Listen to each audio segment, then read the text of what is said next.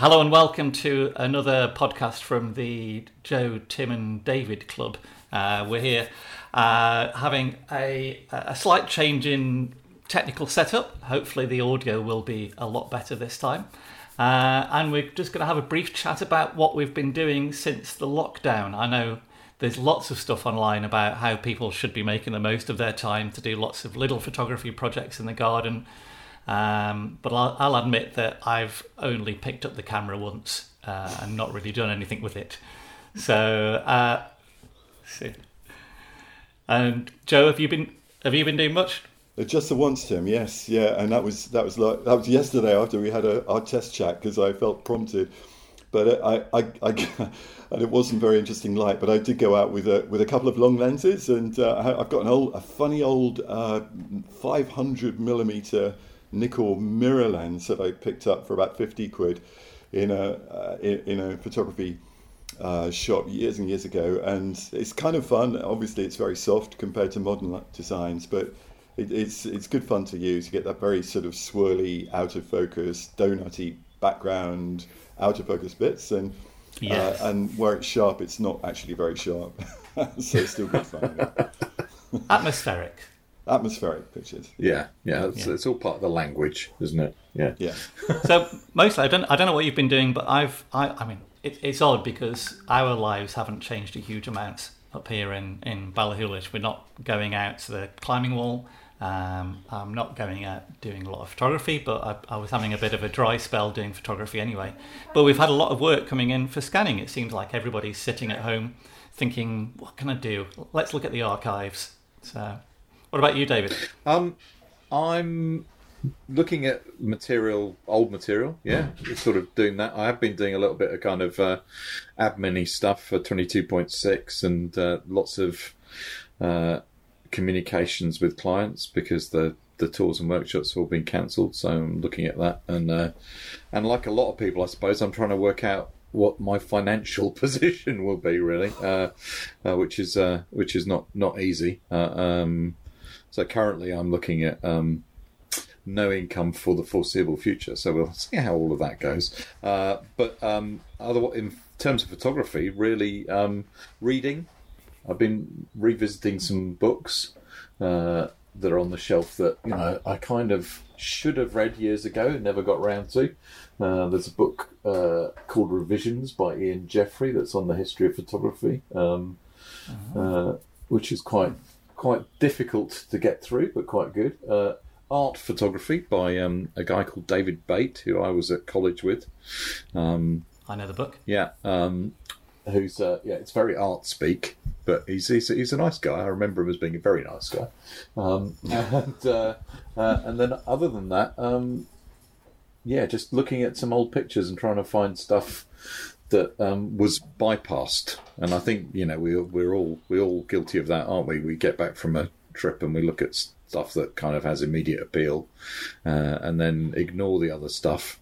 And sometimes you go back a year to however long later and go, "Wow, I didn't realise I'd taken that." That's so true. I mean, I think that's a really interesting point. And as we've discussed numerous times, it's often the pictures that are a little bit more complicated or have a little bit more tension in them that maybe because of the way they're seen, they don't come across quite so well as raw files, and they do require extra scrutiny. But when you think about them again and look at them, with with the perspective of time, it's surprising. There are hidden gems in there. Let's hope so anyway. Because I find I've hit the delete button a lot recently while I've been archiving. But there is some good stuff, and that's exciting to hear from your point of view too. Out of interest, how much stuff do you keep? I mean, with the medium format files, that must be a hell of a lot of storage. Do you end up reviewing and deleting quite a lot straight afterwards, or do you keep most? It's a good question. I think in the early stages you tend to play safe, but when you come back after 6 months or a year or more, you tend to be much more dispassionate and bring an objectivity to it, which is healthy.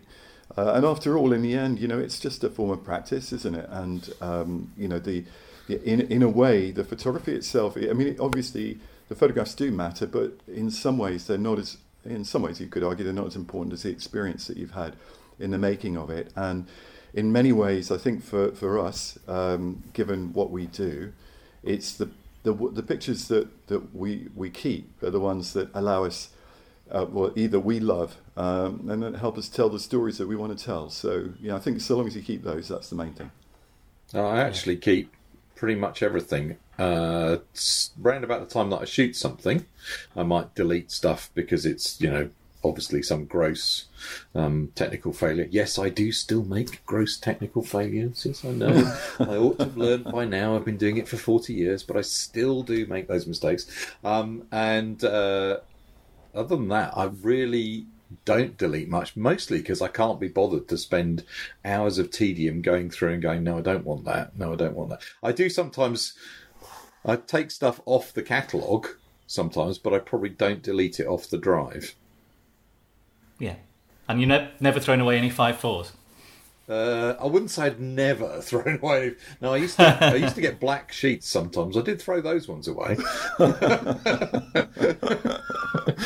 cat in the coal mine. But no, I think I've probably got several thousand 5.4s that I haven't looked at for I don't know how many years, which is probably I probably ought to go through and remove them, but I never have.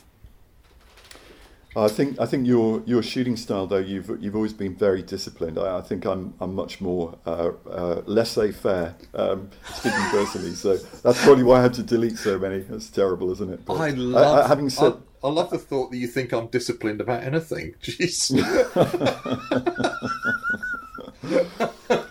I think that's bringing that part of the conversation to an end, obviously. No, I think I'd find it hard to make pictures, so I just don't shoot so much. When I've thought about that quite a lot recently, is that you go out with a workshop group, and obviously, it's their time to make pictures, not mine. But I would like to make pictures if I see stuff. But I realise most of the time that I just I don't see very much. I don't see very many pictures when I'm out on a trip. We'll be doing reviews of what people have shot during the day and a critique session, and you'll see people have found 10 really interesting kind of potential subjects that day, and I might have seen 2. So I don't think it's discipline. I think it's I don't know. Maybe I filter stuff too early on.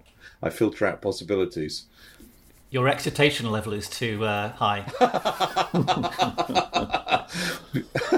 Well, that makes a change from most men, apparently. I knew it'd end up going in this direction. I think we might need to change course here, guys. Yeah.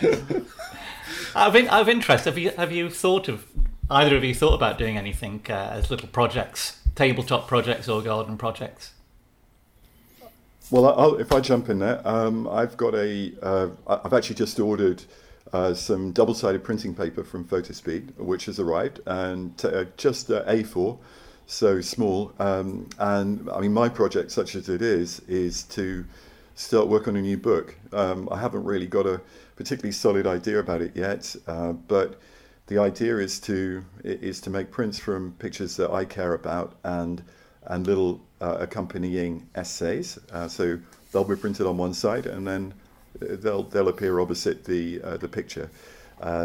So it's kind of slightly brain scrambling in the first instance, but I need to get the picture sequence right first, and then the essays will slot in. But if you can see what I mean, it's a loose portfolio that is in effect a book. So yeah. that's the plan, ongoing.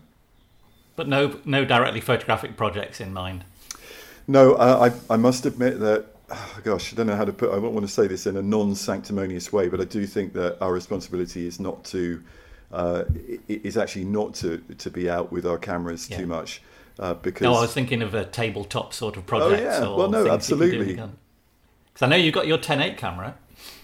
Well, now you're talking, aren't you? Yeah. So, is this the moment to revisit Edward Weston? with Yeah, the rare platinum vegetables. Palladium, definitely platinum palladium. That's where we need to go. Yeah. Yeah, no, that's true. I mean, it's I can imagine getting cabbages and peppers and doing a bit of an Edward in the studio. Toilet rolls. Those are the things we ought to be photographing. Of the If you can get hold moments, of them. absolutely. Yeah. Well, maybe toilet rolls and fresh vegetables. I think there might be some symbolism in that potentially. What about yourself, David? No, I'm not. I'm not shooting anything currently. I'm not even doing it. I try and walk about 10k a day if I can. We're very lucky here. We can go out and be in fields where we don't really see anybody. But I'm not shooting anything even on those perambulations. I think I'm finding it difficult to get in the headspace, to be honest. There are so many other kind of inputs. And I'm not actually particularly, it's not really about kind of worrying about finances or something. It's just thinking about the coronavirus and how this is going to affect all of us in the coming months. So I don't know if that's analysis paralysis you once said to me was. Yeah. So maybe I think it has. I mean, it has had a huge effect on the landscape photography. I mean, let's call it an industry, but a lot of people make a proportion of their income through workshops and the likes, and that has been pretty much killed off for the foreseeable future. And it's difficult to plan anything long term ahead. I mean, how far ahead are you planning at the moment, David? everything's cancelled through till end of August at the moment. Yeah. So yeah, Joe and Daniel and I are supposed to be doing a trip to Svalbard in August, and I'm fingers crossed it'll happen. And that's the first thing that at the moment I'm considering might happen. But it's so difficult to know how long this is going to go on, and especially because anything that's international, it's not just dealing with what the situation is here in the UK, but dealing with restrictions that other governments put in place and airlines. What airlines will be left. That's good Well, point. lost a few already. Good point. Yeah. And with yourself, Joe, the gallery obviously is closed at the moment. Yeah. And that's difficult to foresee a future. It's quite painful, I imagine, for yourself. Yes, yesterday I had to send furlough letters out to everyone who works at the gallery, full-time or part-time. I mean, the furloughing process in theory is a positive one, because you're saying we want you to be there. Obviously, we can't claim to be an essential service, so we had to close along with everybody else. I think it was the 23rd of March. So our furloughing process effectively is from then, and we'll, we hope that the government will be able to help us out, because clearly we can't make any income. I am worried about my colleagues who work there, but I think most of them, they have lots to do, because most of them have got young families, children, and older folks to look after. But it is a small community, and we're all trying to keep in touch and keep each other, happy and encouraged. I'm sure that you both find that it's also those sort of intersecting circles of community, friends, neighbours, family who you keep in touch with, and in a way that's perhaps more than photography, been the really the nicest thing about this process, is the sort of unifying shared problem that we all have to face together. It's revealed a lot of community spirit where there is potential for it. I know ourselves in the village in Ballachulish here, there's been a hell of a lot going on that we've ended up involved in. I'm interested in how this is all going to affect community and in the long term. I mean, it's a lot of people talking about things can't carry on as they were before, but do you see things changing after coronavirus? Is it AC? To me, yeah. Oh, David. I hope. I always hope. I mean, it's very interesting to me that the countries that have had the worst response, and would be the US and perhaps ourselves in terms of delayed response. And all of that was about thinking about economics before thinking about people, fundamentally. Not wanting to shock the economy. But I think that one thing, hopefully, that this shows is that people are more important than economics, and maybe that will forcefully be put in front of people in a way that it hasn't been. Since Reaganomics, really, since Maggie, there's been this concentration on the individual and the concentration on the primacy of greed, almost, I'm hoping that will change, but I don't know. It so much comes down to people's individual circumstances, whether they are able to see that bigger picture. If you're starving, then economics is what matters. And probably in a pretty privileged position to be able to say that. Not that I've got lots of money, but at least I have the prospect of not starving at the end of this. I mean, I'm imagining there'll be a bit of a bounce. And there'll be probably next year, if it's all clear, will be like the busiest year I've ever had in my life. Which it's incredible how once you've told people they can't go out, everybody wants to go out. Yeah, we just spent 25 years making sure that our entire lives were built around living off the couch, and now we can't do that. Everybody wants to. Yeah, it's a odd thing, isn't it? Deliver it to your front door. You don't need to go to the shops. Amazon will bring it to you. You can play multiple player games on the internet. You can Skype anybody around the world without having to meet them face to face, and we've just spent all that time trying to make that happen, and now we're locked indoors and everybody's saying, oh no, sod that, I'm going out to the beach. Yes. It's fascinating, that it really is. So, Tim, what about you? Do you see changes coming down the track? I would like to see changes happen, obviously, but I've got this thing in my head that says people know a way of living at the moment, and once this is all over, that's what they'll do. They'll just go back to what they were. I think the differences will be more subtle than I would like. So I think hopefully there'll be more local travel, more local commerce, less jetting around the world. So some good things, but I don't think it'll be as dramatic as I would like. What about yourself, Joe? Yeah, well, I echo what you've both said, actually, in terms of what one can hope for. It's so difficult to be that optimistic, because we know that on the whole, when a crisis like this happens, there's nothing that people want more than to get back to how it was. But it has shown us that we can communicate together using the internet, which is obviously relatively low carbon. I realise it's still a carbon footprint, but it's not like like getting on a plane.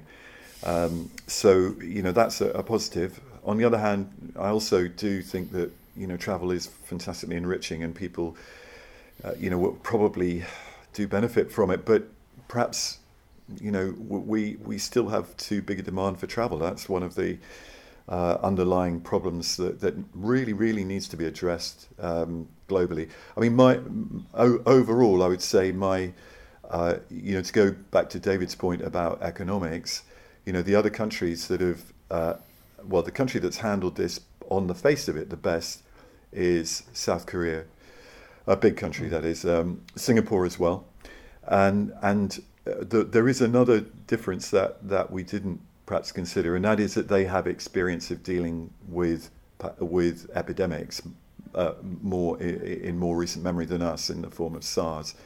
So they did, in a way, have a kind of tested system for responding, which we clearly didn't. And it's very disappointing that we appear so ill prepared.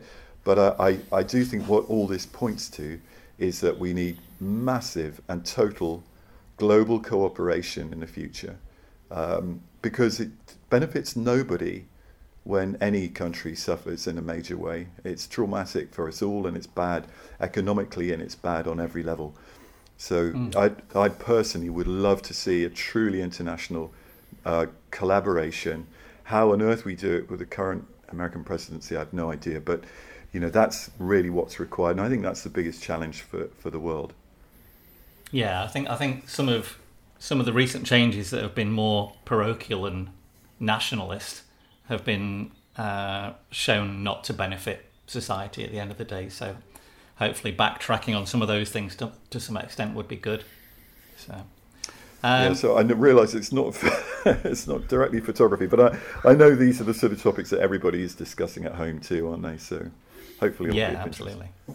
And we'll probably keep it short, so we'll cut it there for now, and we'll come back and have another chat in maybe a few days' time, the end of next week. And Tim, are we looking for people's questions as well? If we would love to have people's questions. This is the idea around it. So if you have anything you'd like to ask myself, Joe, or David, please let us know. We've got a page on the website, or you can send us messages on the On Landscape Facebook group, or by email. So until next week, we'll say goodbye. Goodbye. Thank you. Bye, folks. Thanks. Bye-bye. Thank you.